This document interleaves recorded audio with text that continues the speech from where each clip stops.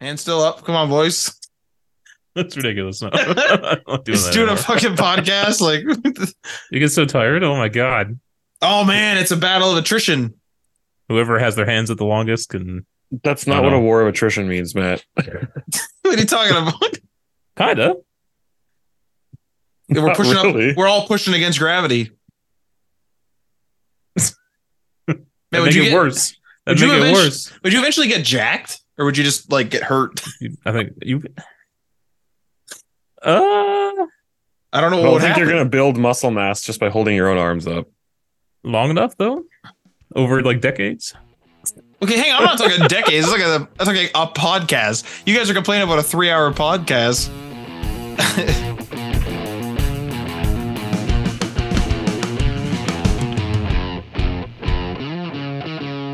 All right. Hello, and welcome.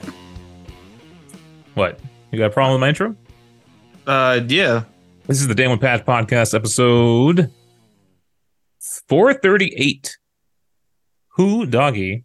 That's a lot of numbers. 438, the Who Doggy podcast. The Who Doggy podcast. I'm your host, Ryan Johnson. Tim Spence is here. Hello, Tim. Hello, Ryan. How are we Lawrence. feeling tonight? Okay. Heading into a long weekend. You guys got plans? Matt's here as well. I am. You guys got plans for the long weekend? I didn't even know it was a long weekend until about 4 hours ago. Is it a long weekend for you guys? Maybe it's not, actually. I am working one day and then golfing the next. So kind of. I don't know if it's a long weekend, is it? It's It is a long. Victoria's Day. It is a long weekend. It is Okay. a long weekend. Okay. You heard it here first. I don't have anything set up yet. So Wait, Okay. Normally- wait for the show. Like we have our No, show no. notes in front of us. We don't have no, anything the set up. show layout is set up.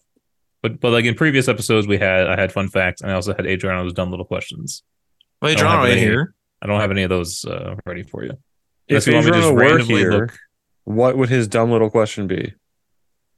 I don't know. Ask ChatGPT to give us an Adriano's dumb little question. I'm gonna. I mean, I'll do it. I'll do the Bing AI and see if it works. Oh, Give well, I me- do have a fun fact here. This I did not know. The Spanish national anthem has no words. Cool. That's interesting.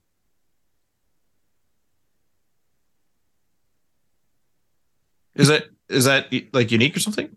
Like, is that, you know what I mean? Is there no other place that does that? Well, it's that kind does of that? like Everyone else is singing. well, I mean, I guess every other national anthem I've ever heard did have lyrics. So Yeah, but I don't know if it's like, is it just common but not? You know what I mean? well, Like, are there I a bunch guess of other because- places that have no lyrics? Is the question. Well, I think you have lyrics. You have lyrics, and then people can sing and be patriotic and whatever, right? So it's interesting that you would make an anthem without lyrics. Do people just Yeah. hum? Do they just- hum yeah, the rhythm? Everyone has perfect tonal hearing in Spain, so they just all hum along perfectly in key. That'd be awesome. All right, anyway, there's your fun facts. The Bing also failed. I'm sorry, I couldn't find any information on Adriano's dumb little questions from the Tame Patch podcast. But then it goes in to tell us that we're a weekly gaming news podcast. Oh, here's another interesting one. I guess, well, it's interesting to me. The real name for a hashtag is an octothorpe. Octothorpe, yeah. The octo refers to the 8 points in the symbol, but according to the Merriam-Webster dictionary, the Thorpe part is a mystery. Okay. Nobody knows what the Thorpe comes from. You know, that looks like an octothorpe to me. Did you guys do that thing in school, elementary school, where you start learning the different shapes? So like, it goes up and it's like, oh, this is a square, this is a triangle, this is a pentagon, whatever. And it keeps going up, but then you get those ridiculous long name ones like a dodecahedron and all this crap. Did you guys ever do that? Yeah, like I don't know if it was in school specifically, but I've definitely like watched videos even of just like it going from triangle to square to like just going up and up and up and up and then eventually it's getting into like ones that have like 140 sides, like, which is effectively a circle at that point, but there's technically a name for it, or like a three-dimensional shape that's got that many faces to it. It was one of those things in school that I pretty quickly identified as like, I'm not going to use this again. Like no one in my life's like, Jesus, hurry up. And then they draw like a shape real quick. Like, what is this? What? It's like a dodecahedron. Like, no, you idiot. That's 11 sides or whatever. This is 12 sides. What are you doing? Like no one, I hope, ever in my life is going to rush in and ask me for like something ridiculous like that. I think there's a bit in the I can't remember it clearly, but I think in The Simpsons, like Homer calls Bart, and he's like panicked, and he's like asking like, what's the difference between ketchup and catsup? And it's like it shows Homer, and there's like someone with like a gun to his head. Oh my god! Yeah. And that was the last episode of The Simpsons. I wish they've gone on too long now. Is it still going? Yeah, it's still going. Woo! Let's hop into the stories for this week. Some good news for Xbox this week, as the Xbox's Activision-Blizzard deal has been approved by the European Commission. This is from IGN. The European Commission announced on its website that it has approved the proposed acquisition. They've reached a similar conclusion as the UK's Competition and Markets Authority, that the deal would not harm the console market, but could harm cloud gaming. However, they were satisfied with Microsoft's proposed remedies for these concerns. Microsoft's solutions appeared so effective to the EC that it now expects the deal will bring significant improvement to the cloud gaming market, a stark difference to the CMA's conclusion that saw it block the deal last month. And then, quote, the commitments offered by Microsoft fully address the competition concerns identified by the Commission and represent a significant improvement for cloud gaming as compared to the current situation, end quote. Addressing its concerns that the deal going through would monopolize the sector, Microsoft has offered a 10-year licensing commitment for consumers in the European Economic Area. This commitment guarantees that Activision-Blizzard games will not be locked to Game Pass Ultimate or the Xbox cloud gaming platform. Instead, any cloud streaming service will be permitted a free license to provide Activision-Blizzard games to the EEA users on their platform. In addition, EEA consumers will be granted permission to stream all current and future Activision-Blizzard games they own a license for on any cloud gaming service of their choice. I'm not sure how the details are all going to work out on that, but that sounds kind of crazy. So if you own an Activision Blizzard game, you'll somehow be able to stream it on any service? Is that what I'm reading? So there'll be some way that they can verify the purchase no matter what platform you're on. So it's like you'll have to have another like verification method. Or I guess you'll log into Xbox, maybe, right? Well, there is a Call of Duty account. Right. So it would just tie itself, I would imagine, to that. They'll just call it an Activision account or whatever. Actually, that's an interesting question because there used to be Bethesda accounts. Are those still alive, or are those now Microsoft accounts? Did they ever merge those? I believe that Bethesda.net, the launcher, is or is going gone. To be dead. Okay. Yeah. But I believe the accounts still work because you can still request support and stuff for Fallout 76 last I checked. And then I guess the same question will be when Activision is bought, are they going to make them all Microsoft accounts? I feel like I would want to if I was Microsoft. Well, there's that like you can sign in with Xbox, right? It's kind of like Epic Games where you can sign in with PlayStation, sign with Xbox. Yeah. I believe that's the same with Call of Duty. I know with my Call of Duty account, I had like an original Call of Duty account, or at least an old one. I don't know if it's original. In which it was just sort of username or email password, maybe username password. And then I connected all my services eventually to it. Anything that I had played on like a PlayStation or an Xbox, I connected it to it. And then it all, whatever gave me my stats or whatever the individual games gave me. Mm-hmm. So it comes to a point where it's close enough. And why mess with the accounts, I guess. I wonder why the or the UK rather had issue with the streaming, and if these measures came after the fact or before they made the choice not to do it. It's a good question. You looked up as well that it was rare for the UK's authority on this to overturn a decision on appeal. That's what I've heard. Yeah. I can't remember what I was listening to. It might have been an IGN podcast or something. And they were saying that, yeah, the CMA rarely overturns their decisions in an appeal.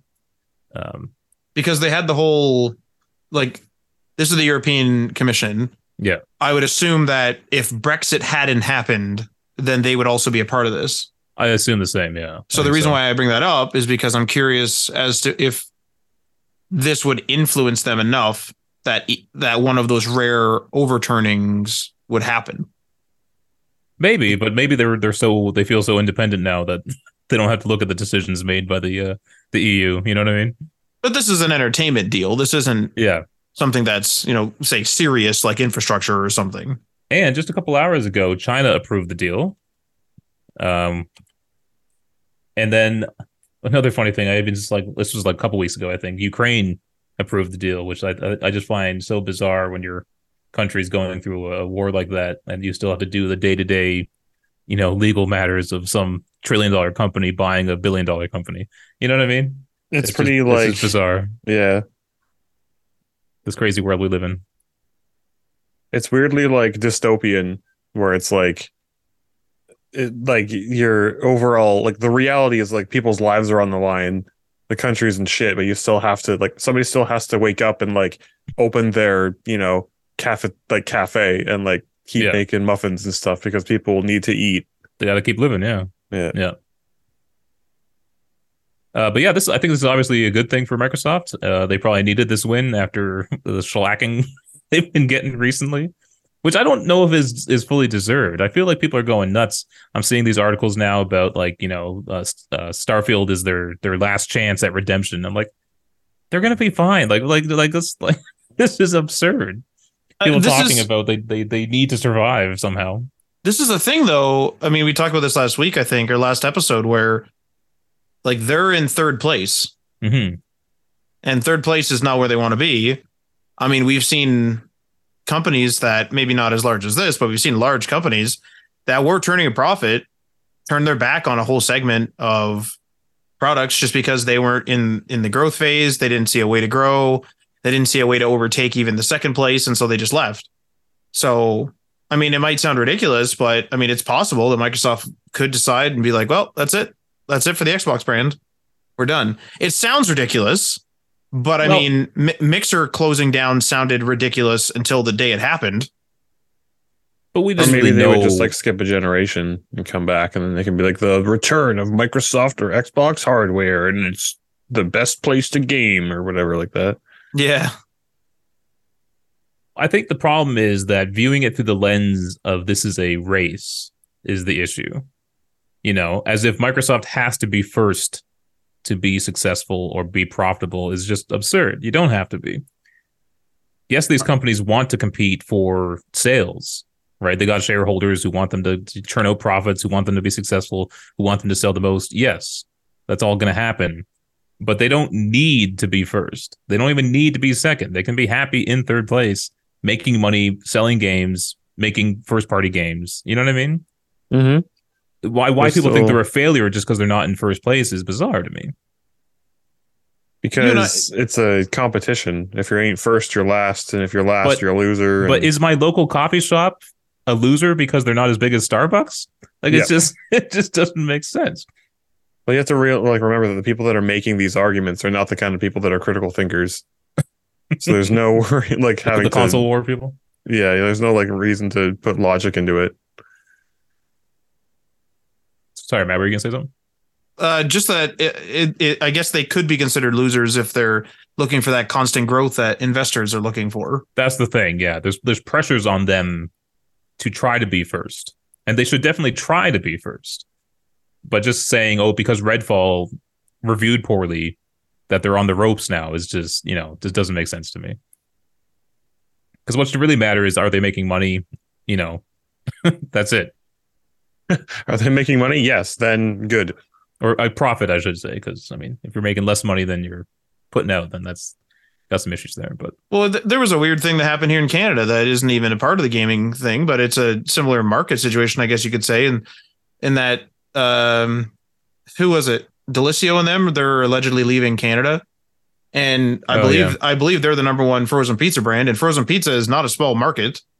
And they're just like, yeah, we couldn't grow, and like we didn't see the growth, whatever. Like I don't have a direct quote from them, but it was something to do with like we didn't see that segment growing, and so they're killing their frozen pizza brand Delicio, and then they're killing a few other things like Stouffer's and stuff. At last I checked, maybe that news has been overturned or changed at some point, but I mean that seems absurd because as far as I've always known, they've been profitable. Right. So it's it's the perspective of from a smaller medium business, profit's great. You're doing amazing. Profit's great also in the large scale, but then you also have the mix in of, well, why are you spending, $1 million to not grow? Let's shut that down. Who cares what anyone thinks? And then what we'll do is we'll take that $1 million worth of effort and we'll put it somewhere else that will grow. Mm-hmm. Yeah. So I think we're getting close to the end of this, hopefully, so we can stop talking about it and just, have Microsoft own Activision Blizzard and then move on with our lives. Because I think I can't imagine they have many more countries left. A lot of the smaller countries have approved. I guess the big ones left would be overturning the UK and seeing what America does. We haven't hardly heard much of what's happening in the US, right? Have they been litigating this? And I don't know if I've heard much. I haven't heard anything. We've anything. been talking about it for a while. It would be incredible if everyone approves and then Microsoft decides, okay, we're shuttering the Xbox brand that includes all our Xbox game studios, and this Call of Duty and everything just gets shut down immediately. There was all this war, so all this lost like jobs, like legal war and stuff, and then it's just like, well, we're shutting her down. Everybody's like, hang on, what? You're taking all this? You're taking a huge section of the game market down with you for what reason? Like, what? This is absurd. It would be chaos too. It would be chaos. Yeah, it'd be crazy. Maybe Sony would buy up some of those studios. All right, let's move on here. We were talking about a bit about this before the show. Overwatch 2, their PvE hero mode has been canceled. This is from IGN. On a Twitch stream detailing Overwatch 2's content roadmap, executive producer Jared Noose explained the decision to cut the PvE content. Quote, development on the PvE experience has not really made the progress that we had hoped. The team has created a bunch of amazing content, so there's awesome missions that are really exciting. There's brand new enemies that are super fun to fight and some truly great and ridiculous hero talents, but unfortunately, the effort required to pull all of that together into a Blizzard quality experience that we can ship to you is huge, and there really is no end in sight or defined kind of end date where we can put that out into the world. And so we are left with another difficult choice. Do we continue to pour all that effort into PvE, hoping we can land it at some point in the future? Or do we stick with this set of values that we have aligned on the focus on the live game and focus on serving all of you? With everything we have learned about what it takes to operate this game at the level you deserve, it's clear that we can't deliver on that original vision for PvE that was shown in 2019. What that means is that we won't be delivering that dedicated hero mode with talent trees, the long-term talent power progression. Those things are just not in our plans anymore. And we know that this is going to be disappointing to many of you, which is why we wanted to bring it up before we talk about the roadmap. And to be perfectly honest, it's been really difficult for many of us and a lot of folks on that team that pour their hearts and soul into that stuff, end quote. So the big conversation that erupted online about this is that the whole point of Overwatch 2 was that they were adding this big old PvE side to it. Because you strip that away, and Overwatch 2 was just Overwatch 1 with a battle pass and an expensive store. So I do kind of feel that way. However, I just enjoy playing PvP. So I'm not too disappointed myself personally, but I can understand why some people are getting a little upset. I mean, as a super casual Overwatch 2 player, I was telling you guys like before, is basically if I logged on for a couple hours, I'd earn a couple loot boxes, and there was a good chance I'd get a couple of skins. Not always, because there was obviously the loot box sort of random chance of it, the lottery of it, whatever you want to say. But there was still a chance of me getting one, if not more, skins. There's been nights where I've gotten like five skins, and I've been playing Overwatch 2 just as casually, more for the most part. And I'll jump on 1 week, I won't jump on for a couple weeks, whatever. And I've never gotten a skin since Overwatch 2 launched. And so it's hard to see this decision as anything more than just, hey, we wanted to change how we monetized Overwatch, and that's what we did. Or similarly, they, were planning on doing the PvE, and when they saw the money roll in, they thought, oh, well, why would we put money into the development of the PvE? We might as well just make money off of like this new monetization strategy, which is, of course, your rotating super expensive store and your battle pass with a bunch of challenges. Well, I think they were definitely working on PvE. They announced it back in 2019. They said it was going to be a part of Overwatch 2. And then later on, when Overwatch 2 launched, I think they promised it was going to come at some point in one of the new seasons. And they showed it off. So it's not like they had nothing and just changed plans because of the money. I think they were attempting to build something, and maybe it actually was bigger than they were expecting, and didn't want to spend that much development time, fully realizing it and release something that wasn't up to their standards. And there you go. So they are going to incorporate some of this stuff into Overwatch 2, though. There are going to be story missions of some sort, maybe similar to some of the ones they've done in the past. But you're just not going to have that hero progression and skill trees and things like that. I fully believe that they were working on it. I'm not going to deny that they weren't working on it. I just wonder, like, it's hard to see past this potential of once the game came out or close to the game's launch, it's decided, I don't know, like maybe we should, pull some people off that team or whatever. This is me speculating. I don't have any news or anything like that about this. It's just, that's the way it feels to me. Like as a casual player, it just feels like, oh, cool. So like, I'm not going to earn anything, which I'm also fine with as a casual player. But it's just, it's such a stark, like Overwatch 1 to Overwatch 2. I don't like bother with any of the challenges. I don't even look at them. I don't even know. I don't even know. No, I don't even know where to look in the menu. Like I just haven't bothered. I jump into a match and then I leave and I go play something else. And you're never going to buy the battle pass either, right? No, never. I'm not going to grind at Overwatch for sure. So it like for someone like me, it's just all that I received was an update that made it harder for me to earn stuff. Yeah, I think that's the case too. Is that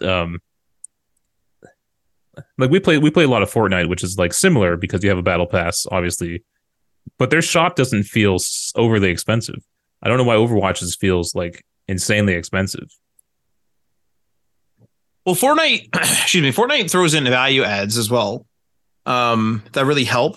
So they'll have like a really nice licensed skin in their battle pass, like a Darth Vader, an Indiana Jones, things like that, a Spider-Man, those type of things. They'll have other things too. Well, they'll have a collaboration with or maybe they made their own. I don't remember what it was, but they have their own comic book. And so there's like a kind of a collaboration deal there with a publishing company. And then there was codes in there that you could buy. So you could buy the individual editions or buy the hardcover, which is what I did. And then you could use the code to get a whole bunch of skins. That's a huge value add. Those skins are available in the shop, I believe, on occasion. And, I saved a great deal of money on it. Just literally a few days ago, we went and we finished the Star Wars Battle Pass is what we're calling it, which was basically a Star Wars event that came on. It was there for a few weeks. I think it's still going. So it'll be about 3 weeks ish in total. And you can earn all the light side stuff all for free, which is what we did. Finished it. And then if you just pay 1,000 V-Bucks, then you earn all the dark side stuff. And you can also just pay for the 1,000 and then you can buy tiers is what I've been told as well. But it was super easy for us to get right to the end of the battle pass, right to the end of the Star Wars pass, and then just buy it. And we get Darth Maul. We get several of the clone troopers or stormtroopers, whatever they are. We get some emotes. We get some backpacks. We get a Sith infiltrator glider. Like those are great value adds that in the store would be like, say, $20 or something. Those are great little value adds that make you go, you know what, like this, they're not trying to nickel and dime you to death necessarily. Like there is the rotating store component still. There are expensive things, but the value adds really help. You know what I think oh, good. Well, I was just say I haven't seen that in Overwatch 2. I think the issue with their pricing is a lot of their stuff is bundles. and that just increases the price. Now, Fortnite does do bundles, but they also sell the items individually sometimes. And then in the bundle, there's like certain things that they make exclusive to the bundle. So, if you want that, loading screen or, an emote, that might be only part of the bundle, but they still do sell the harvesting tools and gliders or whatever else separately from the character skin. But I find that Overwatch tends to just sell everything in a bundle and not have it broken down into smaller chunks like that. So you always feel like it's too high of an asking price for only the bundle every time. Fortnite does the thing too where if you buy, so for example, I bought the Tomato Man, Uncle Pete. He's the pizza guy.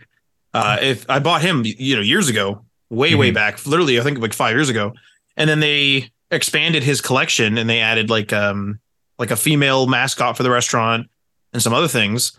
And because of that, the bundle was like unbelievably cheap. It was like $3 or $4 in terms of V-Bucks. It was like 300 or 400 V-Bucks.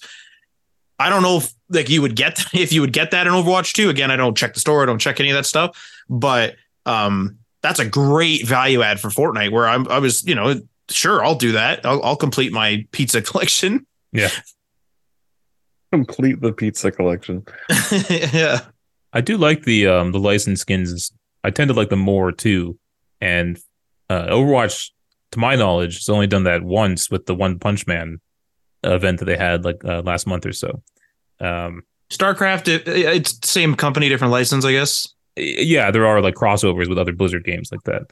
But I'm wondering if they just don't feel like that lends itself well to their universe. Like Fortnite is just anything goes. It's their whole metaverse vision, whatever.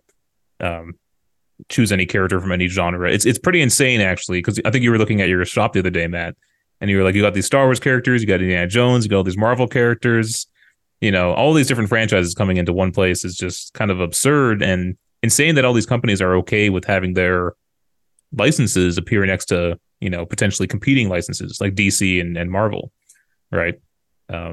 It's not even all big stuff either. Like some of the stuff is a little more niche. Like there was, as I was looking at my locker, and it's like I got a Terminator in there, I got a Sarah Connor, yeah. I got a RoboCop, but like the old RoboCop, the original, and like that's just scratching the surface. All the Marvel, like we said, John Wick, and then also like the John Wick caricature, and it's like, what the hell's going on here? Yeah, like this is a pretty crazy little collection of skins just due to the licensing. Yeah, I think we'll have to wait and see though what their actual story missions are going to be like. Because the ones they've had in the past, while I know some fans do enjoy them, I find them kind of boring. We only ever really play them like once or twice, or even just to maybe unlock a few things for some event challenges or whatever. But they're largely kind of boring, and I'm not sure what that is. I think the idea of having the hero progression and skill trees and stuff might have made it worth it more to kind of keep running them over and over again. Whereas now it's just like, why am I running these? It's like I play it once to get the story and then I'm done. So, this just gave me a thought. I don't know. I'll get you guys' feedback on this. We all played Back 4 Blood. Back 4 Blood is sort of a game like this where it's a PvE. You build your deck, which are basically your skills. You go in there, you do repeated stuff, whatever. And I'm sure Overwatch would have had its own unique flair with the skill trees or whatever, whatever. But I wonder if this genre is in trouble. I don't think it's in trouble. I think Overwatch 2 is probably successful. I mean the 4-player co-op, go in there and completely, and like, here's 4 maps or whatever, do these maps over and over again to like earn just a little bit more, more. Like the Division or something. Like Back 4 Blood. Like Back 4 Blood. I don't hear anything about Back 4 Blood anymore. No. And we played it, for a few months on stream? I thought it was a lot of fun too. I didn't like that update that we played where we could go into, were you there for that, Tim? We had like that one update where probably you go into the it's like a little side dungeon like in the middle of the mission. Yep. And like a lot of that. You did a lot of that. Okay. Well, no, like I didn't do a ton, but or rather not with you guys, but I played it a decent amount with the different groups of people. Yeah. So like, for me anyway, like I only did that once and was just sort of like, okay. And that was it. Like, but Left 4 Dead, I played the crap out of Left 4 Dead 1 and 2. So I don't know whether it's just like a genre thing or whether we've seen it before or something, but maybe that weighs in on the Overwatch 2 conversation where they're like, hey, these games aren't doing too well. Do we really want to invest in this? Yeah. I don't know. It has been a while since we played a game like that, right? Which you would think would make people like hungry for it. Yeah. Not that hungry, I guess. Unless they never cared for it to begin with, yeah. Well, no, I mean the people because like everyone was hungry for another Left 4 Dead, and then some people get together and make Back for Blood, and the formula is just like just different enough that for whatever reason people didn't like it, and I thought it was perfectly fine. Like I thought it was a fine game. I was never the biggest player of Left 4 Dead though, so like I don't have that nostalgia for it. And I'm sure there are plenty of, genuine reasons as to why, Left 4 Dead is just a better game, more enjoyable to play than Back 4 Blood. But I am in agreement with people when I say like I didn't play Back 4 Blood. I wasn't hungry to play it, I wasn't like, finishing up with work and then wanting to jump onto Back 4 Blood with friends. Yeah. I wasn't like scheduling it every week because I was looking forward to playing it with my friends. Like people kind of stopped playing it and I was like, all right, like I got no reason to play it. It's hard to pinpoint what was so different about Back 4 Blood that, didn't make it kind of take off like Left 4 Dead. Because like for me, like we went back and we played Left 4 Dead on stream like years ago, probably at this point. And like I didn't think it was anything particularly magical to play it, So it might just be that for me as well, maybe I just don't think the genre is really that good for me. And I, fully acquiesce that there are other people out there that it's like their favorite game of all time. Like there's going to be lots of people out there that Left 4 Dead 2 is their favorite game of all time. And it's nothing particularly special to me, right? But, there are going to be games that I like that people don't like, and that's fine. But that might weigh into why I don't particularly care that much for Back 4 Blood. And so that's just another reason why somebody out there doesn't like Back 4 Blood. Yeah. And then I think we all thought Redfall was going to be another Back 4 Blood type game. Apparently it's not, and it also didn't turn out to be that great of a game, I guess. Just like wasn't finished.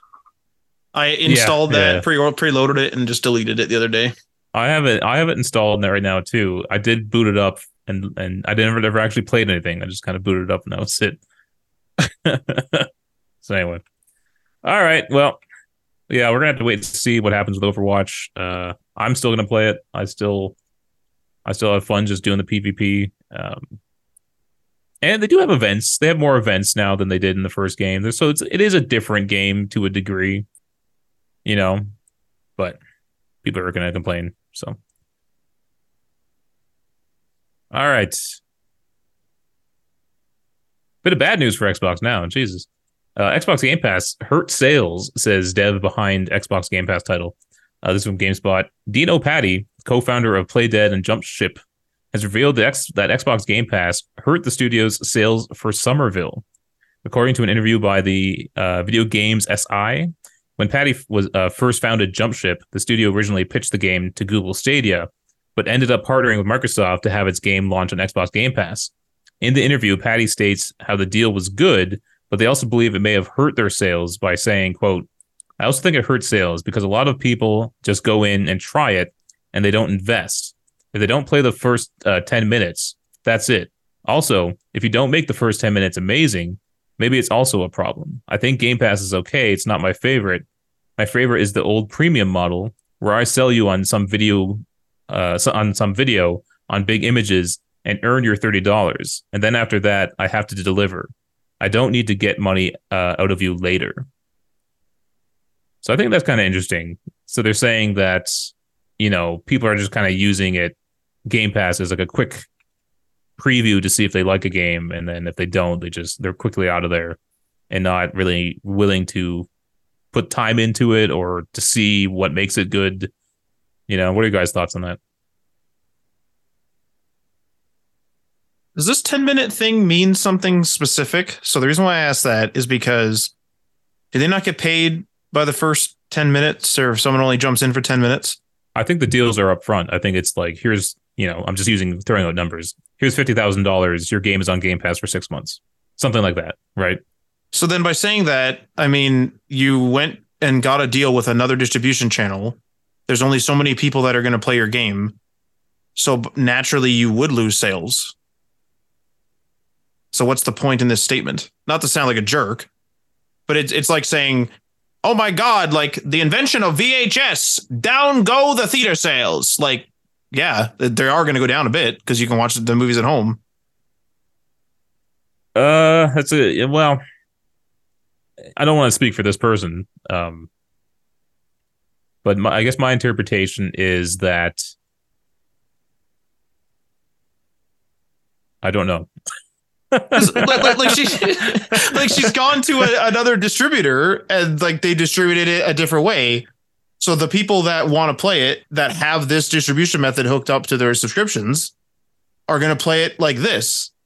So yes, it will hurt sales. Now I don't know what Somerville is. Is it a live service game? Does it make money somehow after the fact? And he's saying that that people aren't staying around long enough to do what though? Do they to invest more money into it? So he's talking about how people aren't investing in games anymore. They're just have it on Game Pass and maybe they'll try it and then not actually care about it. But if they paid $30 for it, they might put more time into it. Yeah. We had that one what's that weird ass game that was on Game Pass or PlayStation Plus? What? Which one? I don't know. You got those little creatures. Some of them got their mouths sewed up or whatever. Bug snacks. Aaron likes them. Bug snacks. No, but he was talking about how he thinks that putting his game on PlayStation Plus hurt sales because he said something like if he wasn't on PlayStation Plus, maybe he would have sold 1 million, but then gotten all that money for the 1 million. But on PlayStation Plus, like 10 million people tried it, and he was given a base like salary essentially, or a base price. You know what I mean? So PlayStation Plus said, "Here's that's it." If PlayStation Plus gave him $50,000, but if he had sold it, he would have made $200,000. Because the amount of people who tried it on PlayStation Plus was so much greater than what it was worth. But it doesn't equate. Like if you get 10 million tries, or you get 10 million plays, 1 million are people that you invested, 9 million are not. If you take it off of PlayStation Plus, 10 million people are not going to go buy it. Yeah, it's hard to figure that one out because you'll never really know.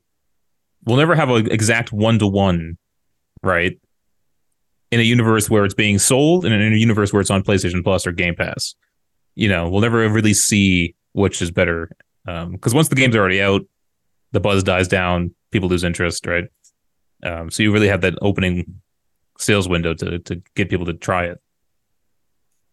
But I think this maybe falls into the same kind of category where they're saying that they probably could have sold more or made more money at least by selling their game rather than, people just trying it for 10 minutes on Game Pass and them getting like a one-time fee. If it is indeed a one-time fee, though, like there is the idea that like you don't know how many sales you're going to get at the end of the day. There's probably projections though that you can go off of, right? There's projections you can go off of, but it's still a risk. Whereas if you sign a deal for 20 million or whatever it is, then if 20 million secures you, then you're secured. Yeah, that's it. And you've done it. So there's a bit of like you get that peace of mind, but you could be losing out. Yeah, maybe it's better for indie devs where it is more of a risk. You're putting more on the line, with every game. Maybe you do want that secure funding rather than, just hoping it catches on somehow miraculously amongst the million other games that have been released in the last couple of days. You know what I mean? Mm-hmm. So I think I personally, Game Pass is obviously a great value. I've always just had this issue that it's lowering the value we place on games. which is a little dangerous in this time when game budgets are so massive. People want to spend less on games more than ever, and the budgets are bigger than ever. So I don't know. It might be a bubble at some point where things collapse. I think it really depends on the title, though, because I'm sure Tears of the Kingdom did extremely well. For example, 10 million copies in its first 3 days, which is absurd. That's absurd. Elden Ring did great. Things like that are just examples. I mean, there's also, again, there's no one-to-one, I guess, but there is that concern of a lot of games come out broken, unfinished. Don't worry, we'll drip feed you content over the next 2 years in this games as a service model sort of way. And so some people go, well, I'll just wait the 2 years and come in later. That's so absurd. Don't worry, we'll drip feed you content. That's such an oxymoron statement. It is true though. Like a lot of games will come out and it's just like, well, we got 6 maps. Don't worry. Like there's 6 more coming, and we'll release 2 every quarter for the next while. And I don't know. Like it just, maybe people like there isn't that one-to-one comparison, but there are going to be people that are going to be like, hey, like I'm concerned about my wallet. Whether or not the economy is doing great or not, there are still going to be people concerned about their wallet, and it's going to be like these games might be coming out broken. I may as well get the Game Pass, have a bunch of great games, have a bunch of games that maybe aren't great too, but it doesn't matter. Do you think this slew of broken games we've had in the last couple months here, is that going to deter people at all? I don't know if it will or not.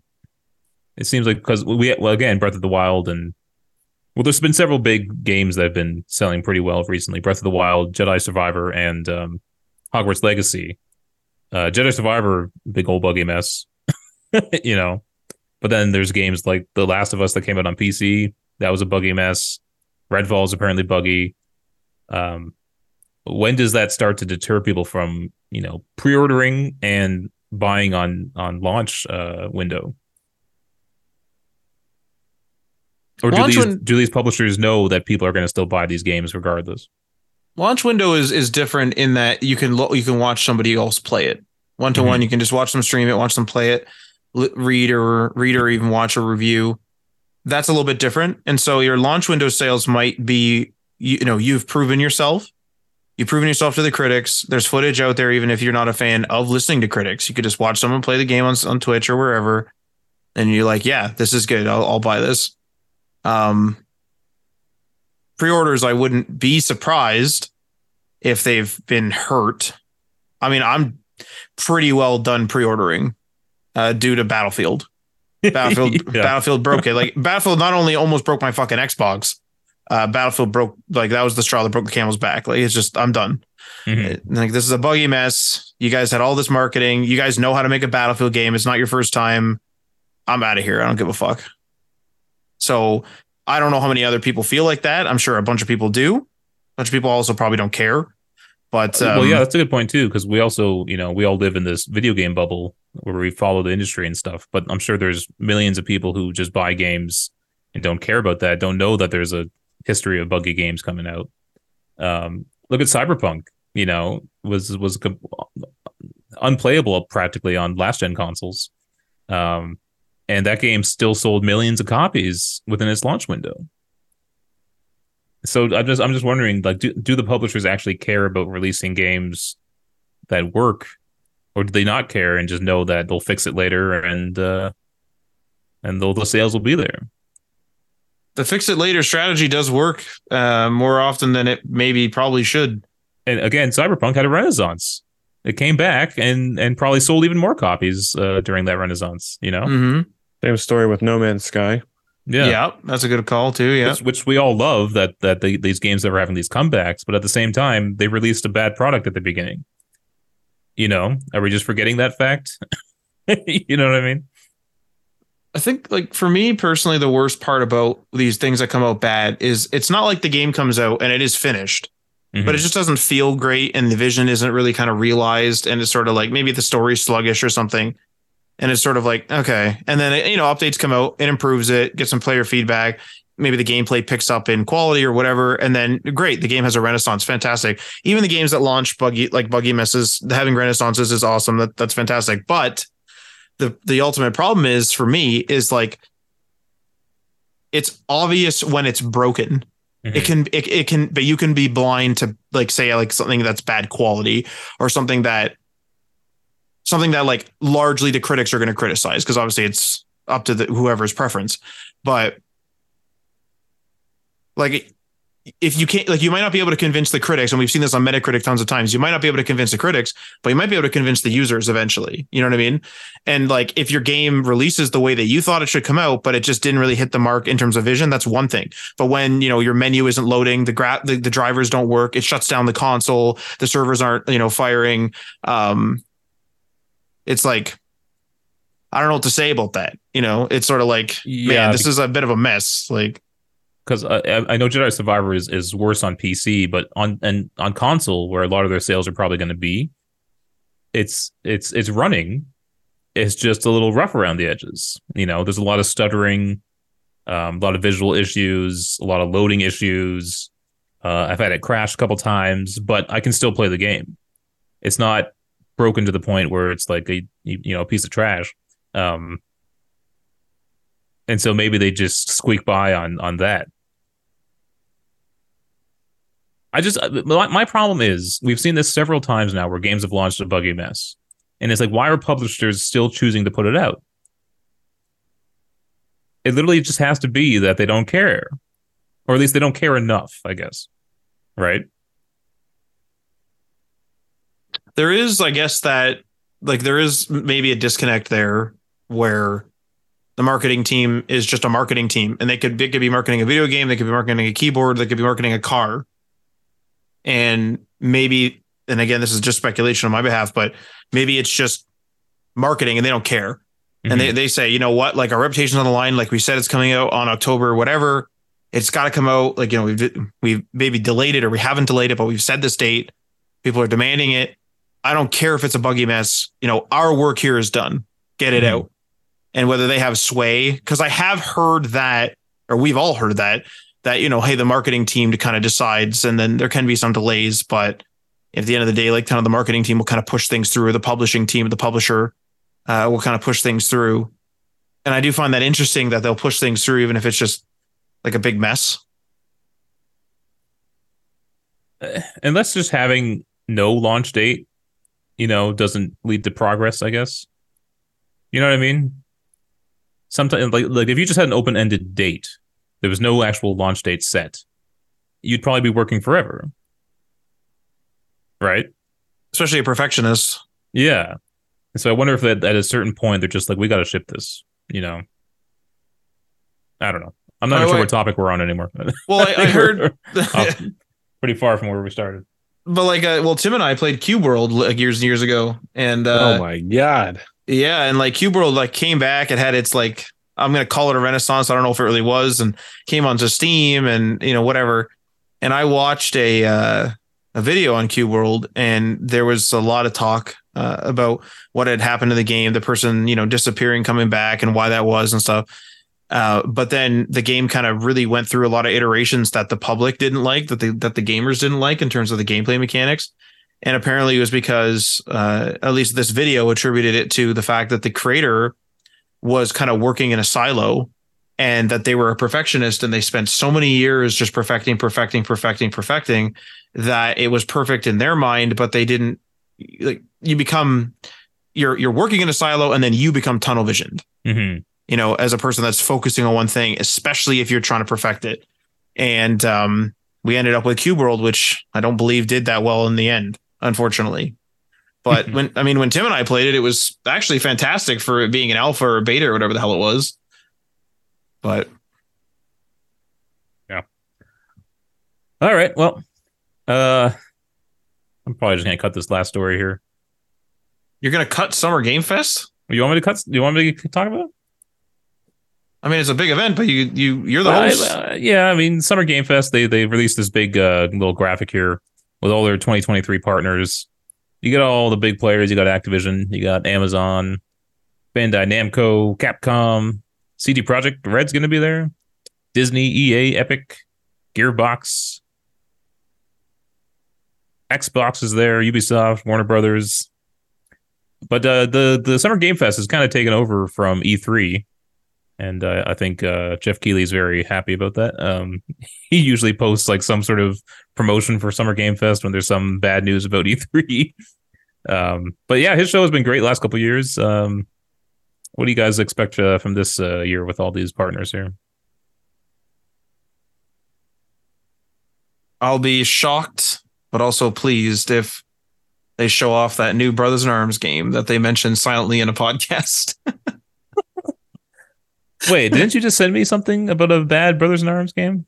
There's a bad Brothers in Arms game that never got created called The Furious 4, I believe. Oh, holy crap. That was years ago, right? Yeah. But then I think it was Randy Pitchford, actually. The He Inglourious mentioned Bastards one. Yeah, the Inglourious Bastards one. Yeah, a series based on realism and all that. But no, like apparently Randy Pitchford in an interview, in an interview on a podcast said that they were working on another Brothers in Arms. That might have been over a year ago now. I don't really remember. So that'd be an incredibly random thing. But like, I mean, I'm there for that. I'd watch that.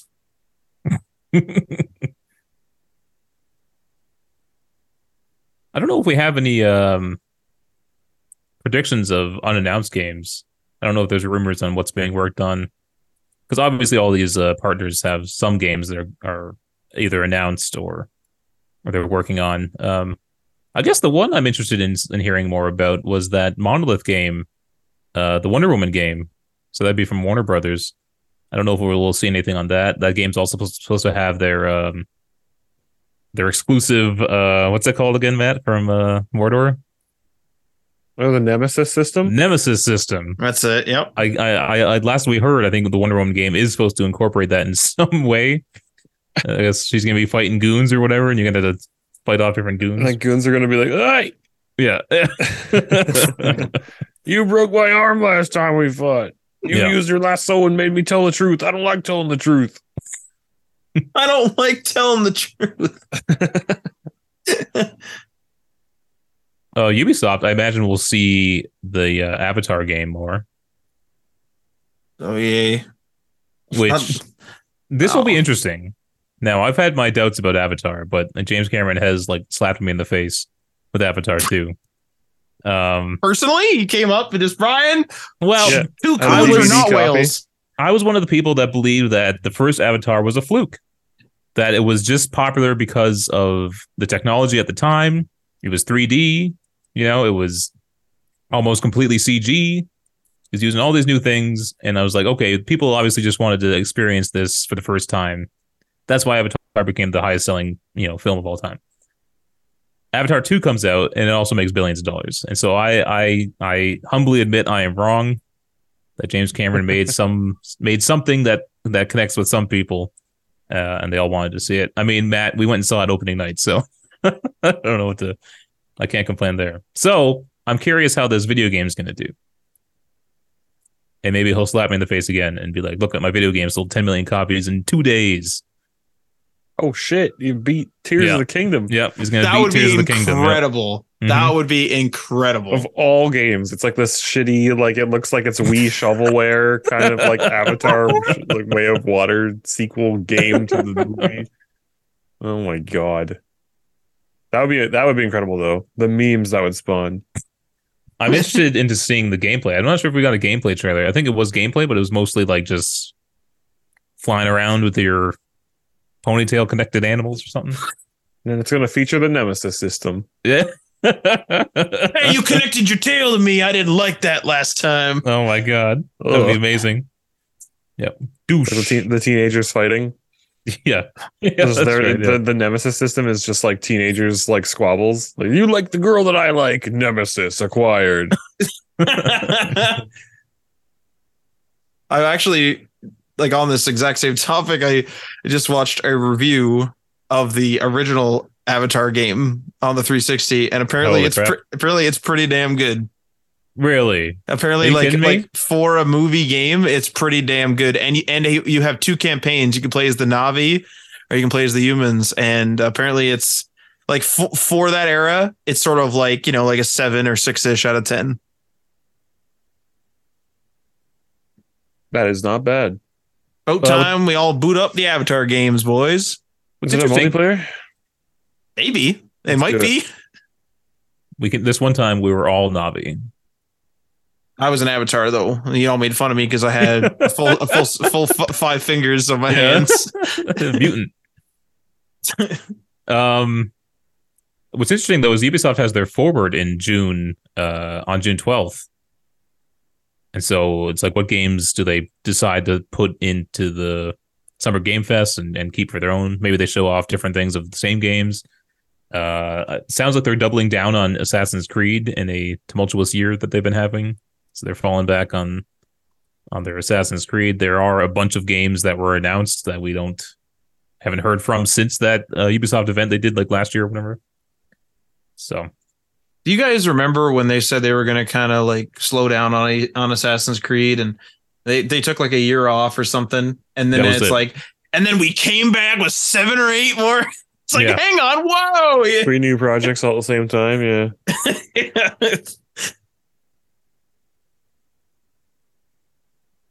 These other partners, though, I'm not sure what to expect. Like Activision's there. What are they going to do? Like Diablo, I guess, but that's going to be out by then, right? It could be announcing the DLCs or something that comes up with it.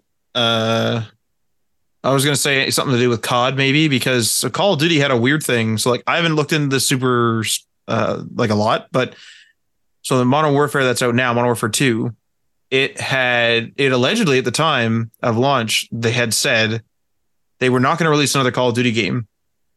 And not like 3 months later, I started hearing, and I haven't confirmed this myself, but I started hearing that they were going to release a game this year.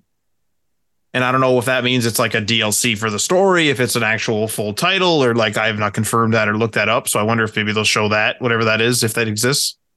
Mm-hmm.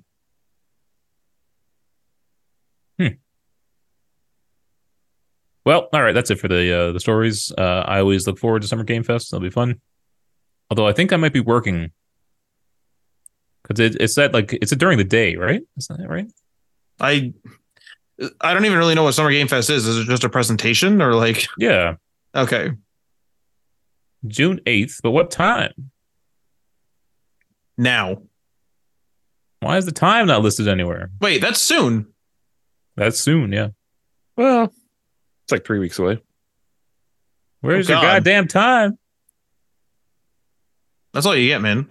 Sign up at summergamefest.com for event alerts, it says here on the graphic in the show notes. Oh, noon Pacific, 3 p.m. Eastern. Yeah, I'll be working. Damn. Way the road, buddy. So on May 24th, we have the PlayStation Showcase. June 8th, we have the Summer Game Fest. And then June 11th, we have the Xbox Games Showcase and Starfield Direct. So that'll be interesting to look forward to. Sorry, when's that Starfield Direct?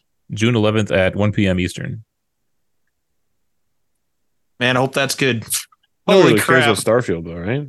I was convinced. I wasn't super fired up about it. And I still don't have like the nostalgia of like Elder Scrolls behind it or something. But somebody made a good point. They were like when Bethesda took over Fallout, at least in my opinion, it was like pretty good. Like I liked it. And I've liked all the Fallout games since, other than 76 when it launched, and also New Vegas when it launched, because both were buggy. But like, I've never hated, other than Wet, I've never hated a Bethesda game that I've played. Hell yeah, Brink, baby, Brink. Wait, what about Brink? Did you play Brink? I don't remember if I've played Brink. I played Brink. I remember you playing Brink. It was honestly pretty good. Brink walked so that Titanfall could run. Oh my god. Well, I guess you mean so Titanfall could like stumble and then run and then not sell.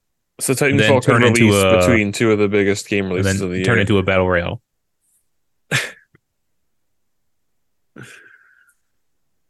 All right. That's it. Let's move on to what we're playing. Tim, you're yawning. I'm looking at you yawn right now. I'm coughing. Coughing? Yep, I just muted my mic. What are you playing? Tears of the Kingdom. You played a whole bunch of Tears of the Kingdom, didn't you? It'll be interesting to see on Monday once the Switch has 10 days of activity for a game, because it doesn't show you how many hours you have in a game until the 10th day. It'll say like first played Oh, 3 days ago, first played 5 days ago, 9 days ago. But once it hits day 10, then it says has played for a total of blank hours or more. So it'll be really interesting to see come Monday what everybody's playtime hours for Zelda is. And I've been trying to guess what mine is. And I don't think that I've ever like just kind of like left the game running for, 8 hours or whatever. you've been actively playing it. Like gone upstairs. Like I think whenever I've been playing it, I've been playing it. So the hours should be accurate. And my guess is that when we get to Monday, I will have played in 10 days. I'm going to say 52 hours. That's my guess. Woo! Because there was the first day that I played it on the last Friday. I played for almost 13 hours. And all of that was streamed. And I've played it every single day since then in the last week for at least, it's got to be at least like 3 hours every day. Because it was like a couple hours on the weekend and then streaming it every day for also at least like 4 hours. So there's another 20 hours there, 4 hours, 5 days a week. And then I've also been playing it like at least a little bit off stream as well every day. So for like another hour. So there's another 5 hours at least. And who knows how much I'll put into it this weekend. So yeah, I've been absolutely no-lifing this game. And it still feels like it simultaneously feels like I've barely scratched the surface, but also done nothing at all. Because I'll like see other people playing and they'll have like way less progress than me in the game. And I'm like, oh damn, like maybe I have done a lot of this. And then I'll talk to somebody else and they're like, oh yeah, I kind of, I have the whole map explored already. I saw all the memories. I'm like most of the way through the story. And it's like, Jesus, like I haven't done anything at all. So it's just really interesting to compare played experiences. It's a really interesting title because it's like a direct sequel off of Breath of the Wild, of course. So they kind of already had that world there to work with. And sometimes I'm playing the game and I'm like, damn, why did this take 6 years? Like, it doesn't feel like they've changed that much. But at the same time, it's like there's the entire underground that's the exact same size and like scale as the ground level Hyrule. So that's a whole other map to design. Even though it is just like the inverted version of the ground level of the world. And then the Sky Islands, of course, but they're kind of scattered around sort of the like edges of the map. They're not in the middle. They're kind of in every other region except for the central like field area.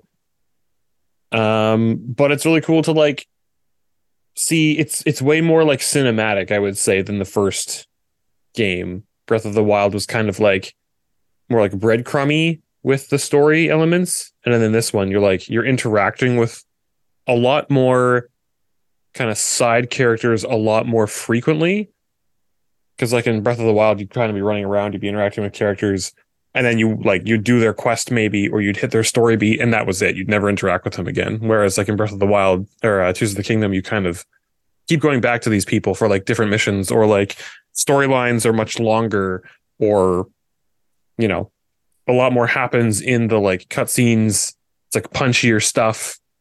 Breath of the Wild is kind of the like, I kind of view it as like the happy-go-lucky kind of younger brother, and then Tears of the Kingdom is like the edgy teenager who thinks they're like dark and brooding and more complicated, but there's still like a lot going on there. So I kind of wonder if they're setting it up in such a way that there could be a third one, however many years down the line from here. Maybe they could do it in like 4 because there won't be like a COVID to worry about. But story wise, is this a direct like sequel? yeah, they haven't. At least I haven't seen it stated exactly how many years have passed since Breath of the Wild. Just based off of like, see, it's kind of inconsistent because from like the trailer footage that was like shown and things, certain characters like are very obviously older. If they were like kids, in Breath of the Wild, now they are like young teenagers or, sort of middling teens. And so you see that and you're like, okay, so it's gotta be like, I don't know what, 5 years later. And then you go back to certain other areas of the game that are the same areas from Breath of the Wild with the same characters. And the characters who were like children, like, 5 years old in Breath of the Wild are still 5 years old. So it's like, this timeline does not make sense. Like, is there timey-wimey shit happening here? Like, this is going to have some sort of justification? Or is it just a complete oversight by the devs? Well, I'm curious too, though. How many Zelda games have direct sequels story-wise? There are a lot. I could go through them, but I think there's at least like 7. Oh, really? Okay. 7 or 8 games. Because more than I expected. Because like Wind Waker's direct sequel is Phantom Hourglass, which it's not a direct sequel, but it's like 200 years later. It's still a sequel, but like within the same timeline, I guess. Yeah, within the timeline. Yeah, so you've got. I mean, if you want to look at the official Zelda timeline, every Zelda game has a sequel because they're all like there's the one timeline at the beginning hits Ocarina, splits off into 3 timelines, and then every game. So they have like a multiverse thing going on. Yeah. There's like 3 separate timelines that splits at Ocarina because Ocarina introduced time travel, which introduces Jesus timeline splits. Yeah. But yeah, it's like it's one of those things where if you're not a Zelda fan and you're not familiar with the lore at all, then you probably wouldn't really know which games are like what. Like Majora's Mask is a very obvious sequel to Ocarina.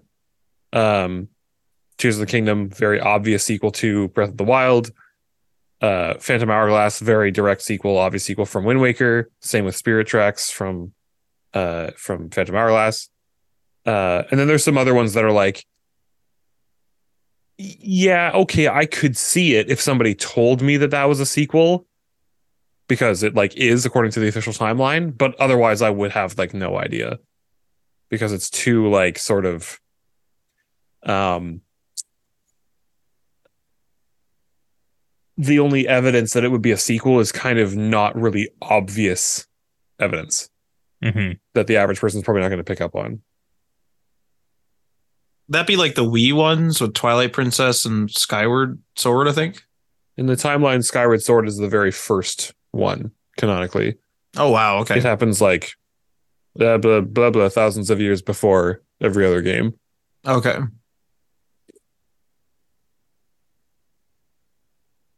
Cool. Is that all you've been playing? Is that taking all your time? It is. I meant to start playing Mafia more, but I didn't get around to it.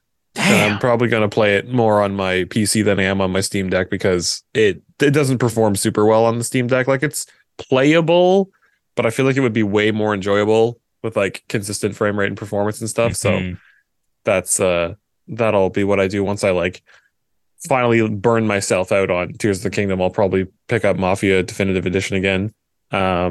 Oh, but speaking of the Steam Deck, there was a game that went on sale. I had it on my wish list for a little while, and it actually went on sale for like $4. It's a game from a couple of years ago called Death Road to Canada. Oh yeah, which is sort of like a roguelike zombie killing game where you have a group of people. It's like for the elderly millennials, that ever played, or maybe even older, that played like Oregon Trail, it's like that where you are trying to get to Canada because it's like safer in Canada during the zombie apocalypse or whatever. I guess it's colder, so zombies can't survive or whatever. But so that's the main premise, and it's like this little pixel art type of kind of top down action shooter strategy game where you get your characters with their random skills, and you get your random equipment and things. And you just try to basically like survive long enough and travel far enough in a decent enough time that you make it to Canada before all of your characters either die or, tragedy befalls them. And the closer you get to Canada, the harder it gets because you're like coming from Florida or something. But it's just like genuinely like really good. It's one of those games you'd look at and you're like, oh, that's probably like kind of shit.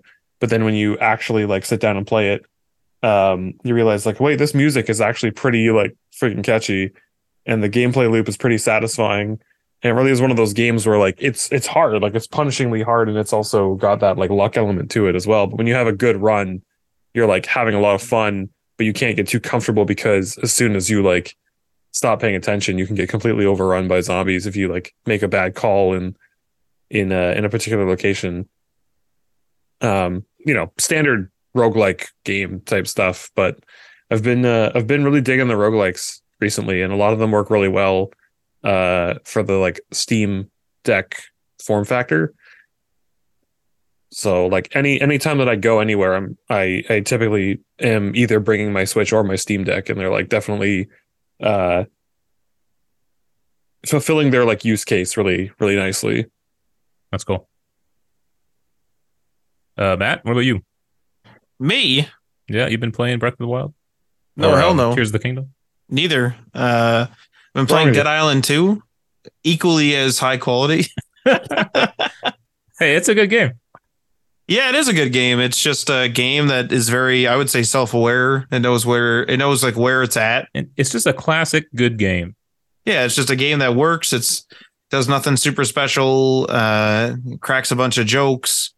It knows its technical limitations. It has smaller maps. It doesn't have like absolutely massive hordes of zombies and stuff like that. It's just a very much just a good game, actually, which is pretty fun. We've beat it on one campaign, and I'm playing on another character with my buddy Alex as well. We're half-ish through the story on that other campaign, so I've played the campaign 1.5 times approximately. But there's actually more side missions than there are story missions, which we were kind of surprised for that type of game. Anyway, we were kind of surprised, but that's okay. It's been pretty fun. I mean, very slight spoiler, but I really like that the only person that we see from the old games is Sam B. I really enjoy that they brought Sam B back, but they had to. Yeah, Hootie of Voodoo. I hear he's got that thing that goes bump in the night. Damn it. Man, it's even that damn song even makes an appearance in Dying Light 2. You like go over to like a record player, he's like, who do you voodoo? Like who do I voodoo? Who do I voodoo? There's also a pretty funny this isn't even a story thing, this is just a side thing. You can hear characters talking to each other, and there's this really old actor, because you're in LA, or Hell A as they call it. And he's talking to Sam about one of the movies that he was in. And apparently that movie tried to get in touch with Sam B's producer or agent so that they could get the song Hootie You Voodoo. But like his agent never answered or something. It's really stupid, but I really enjoy it. So that's been a ton of fun. Other than that, I guess on the more like, I'll never stop playing this thing ever because it never ends game side of things, is I've been casually playing Divinity 2, Beyond Divinity 2, whatever you want to call it. That game will never freaking end. It's ridiculous. Every time you turn around, there's something else that you need to do, or you get stopped because it's like, hey, there's an encounter. Let's go over there. You go over there, get your absolute ass kicked in like one hit. And it's like, well, all right, turn around, go there somewhere else. What's going on down here? Have a little chat with somebody.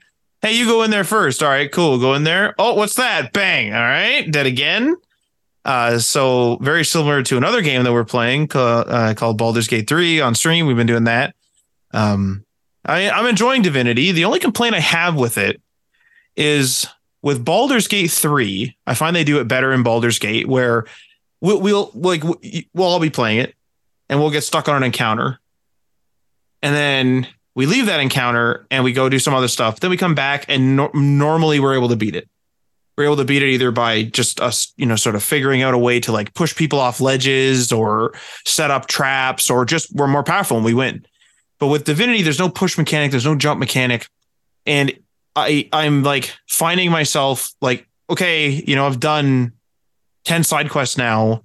I would like to proceed in the story, walk up the road. Oh, that person's 4 levels ahead of me. Well, they're level 14, I'm level 10. 4 levels is 40% more levels. It's like, okay, where the fuck do I go? And I find that Baldur's Gate is just paced a little better, maybe designed a little better in that way so far. Baldur's Gate 3 is obviously still in early access, but Divinity, like we looked it up, and a lot of people, or not a lot of people, but some people were certainly saying like, hey, I'm stuck. Like I'm under leveled. I literally can't do this. This isn't a tactic that I can overcome. This is I'm showing up and I'm being killed in one hit. And so people are like, okay, you have to do this. They're like, scour guides, find all the quests. And it's like, are these really side quests if they're kind of mandatory? I don't know. That feels a little weird, but it's fine.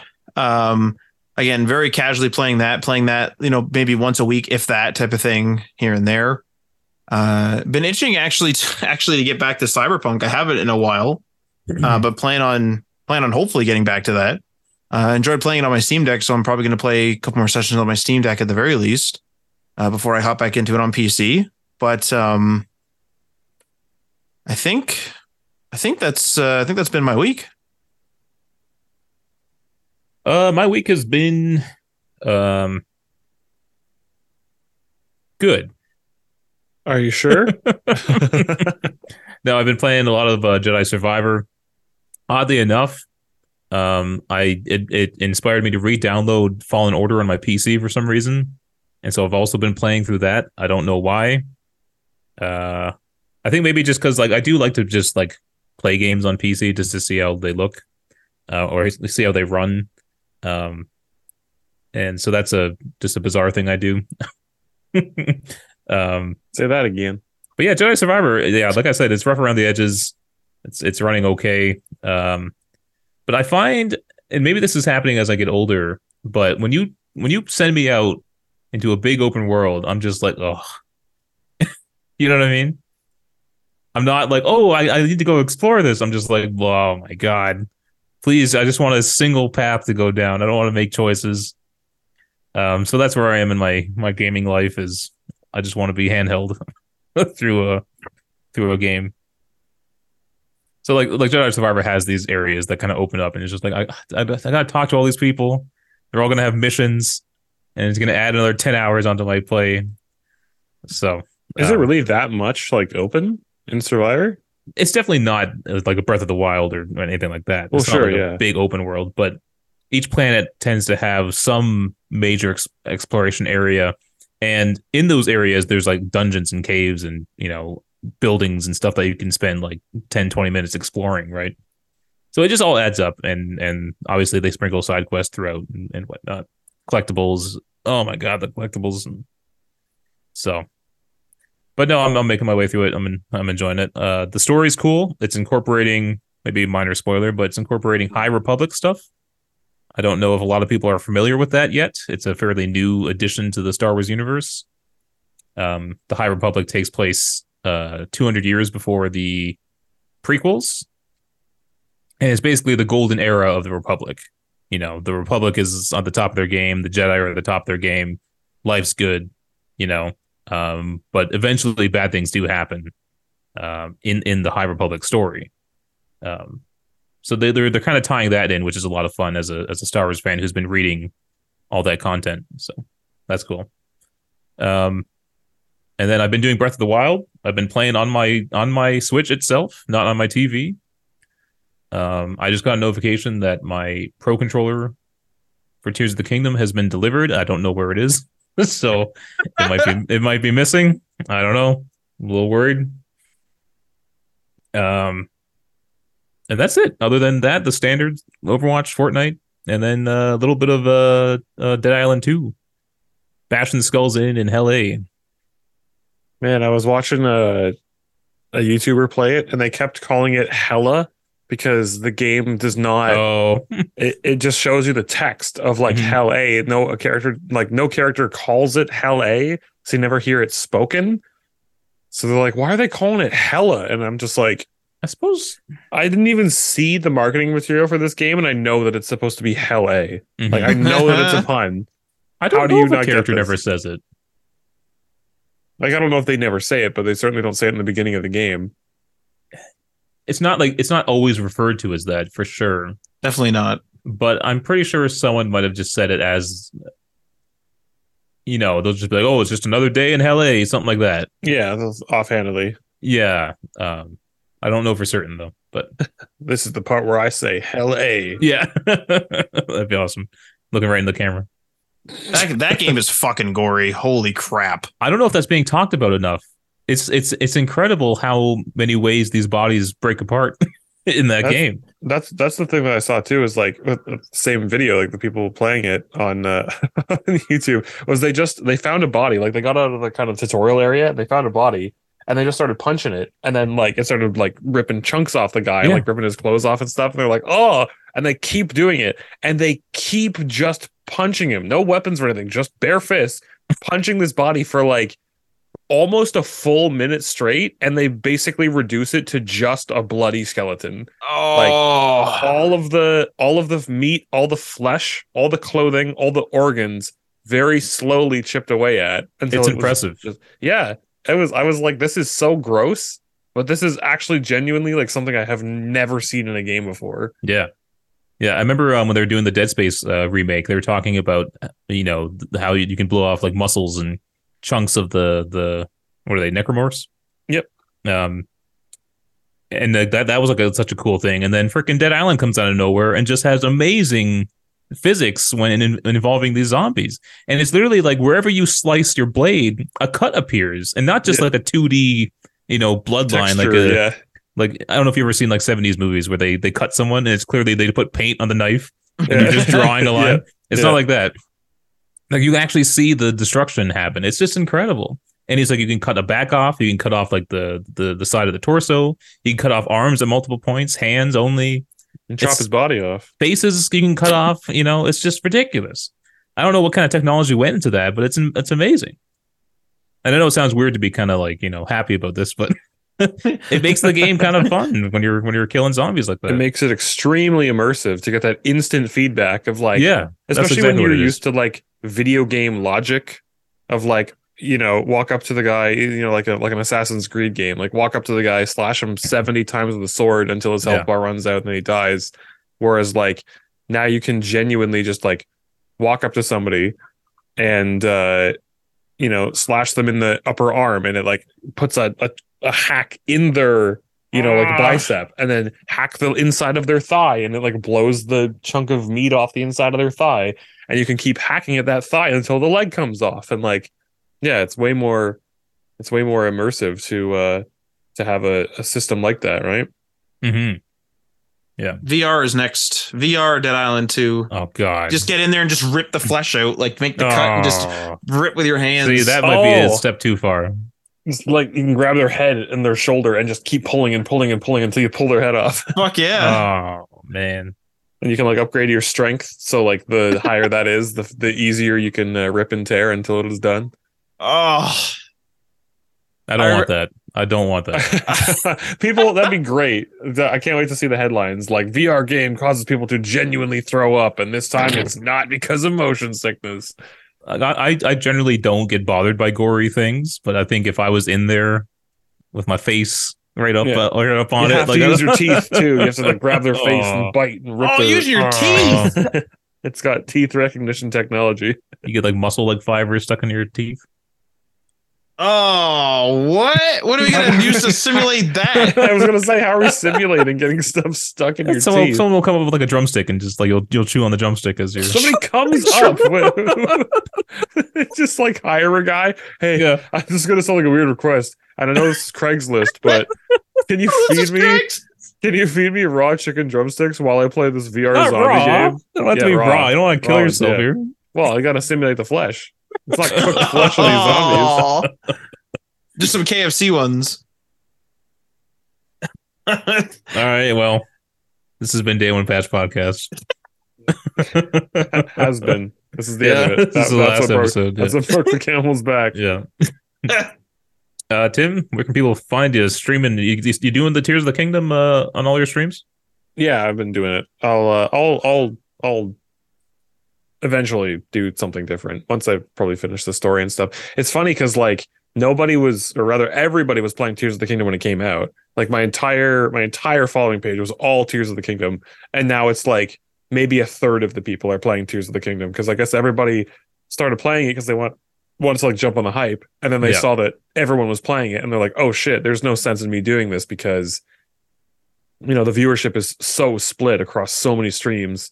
I may as well like go back to doing something else, being a little bit different, right? Mm-hmm. But for those of us who are still playing it now, it's just like now there's only so many people playing it on stream anymore because everyone kind of, I don't know, got like scared off of it or whatever.